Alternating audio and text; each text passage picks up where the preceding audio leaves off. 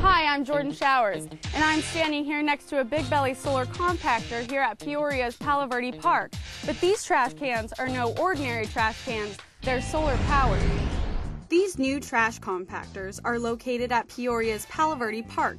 So what exactly is so special about these new trash cans? We asked Mike Bittner, the city's North Zone Community Parks Supervisor, to tell us. It's a trash compacting receptacle that is most commonly used in public areas. Inside there is a sensor which senses the level of the trash, and once it gets up to a certain height, a compactor inside goes down, pushes down, and compacts it, and then comes back up.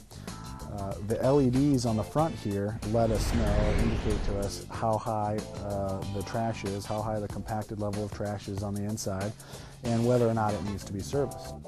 That means that these trash compactors can hold up to 4 times the amount of trash that a regular trash can can hold. That saves the city on the amount of trips it has to make out to maintenance the facility. The trash receptacles have been put in to bring a few different benefits to the city. These benefits include reducing city maintenance costs. A couple of the other benefits that this offers for us.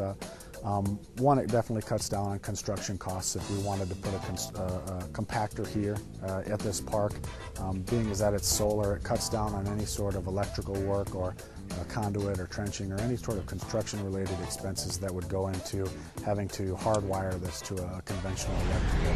So next time you're at Peoria's Palo Verde Park, check out these new receptacles that are helping the city out in a big way.